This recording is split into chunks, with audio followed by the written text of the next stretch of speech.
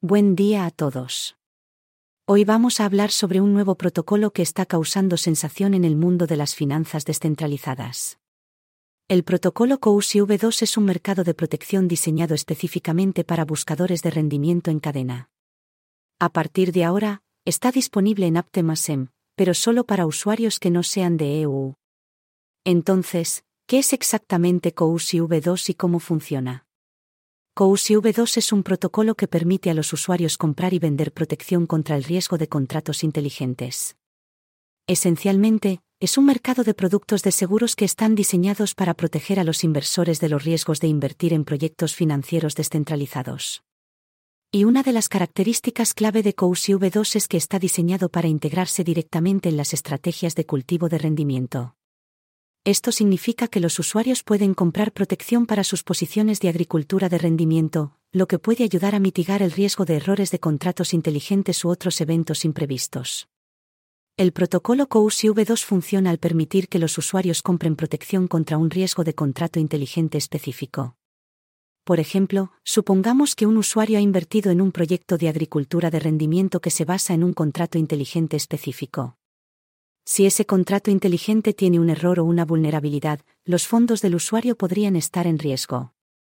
Ahí es donde entra Cosy V2. El usuario puede comprar protección contra ese riesgo de contrato inteligente específico.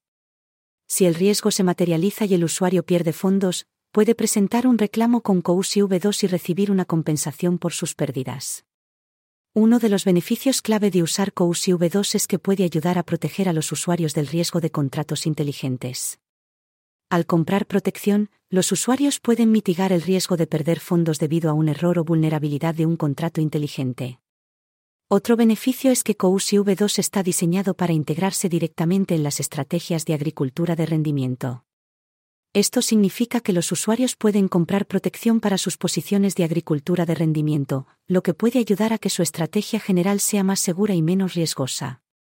Una cosa a tener en cuenta es que, a partir de ahora, Cosy V2 solo está disponible para usuarios fuera de los EU en la red de Aptemasem. Sin embargo, el equipo detrás de Cosy V2 tiene planes de expandirse a otras redes y jurisdicciones en el futuro. Otra cosa a tener en cuenta es que Cosy V2 sigue siendo un protocolo relativamente nuevo. Si bien tiene mucho potencial, aún puede haber algunos problemas para resolver a medida que el protocolo evolucione y madura. Gracias por quedarse con nosotros hoy para hablar sobre el protocolo Cosy V2. Suena como una herramienta interesante para los inversores que buscan gestionar el riesgo en el mundo de las finanzas descentralizadas. Estén atentos para estar atentos a este protocolo a medida que continúa desarrollándose y evolucionando.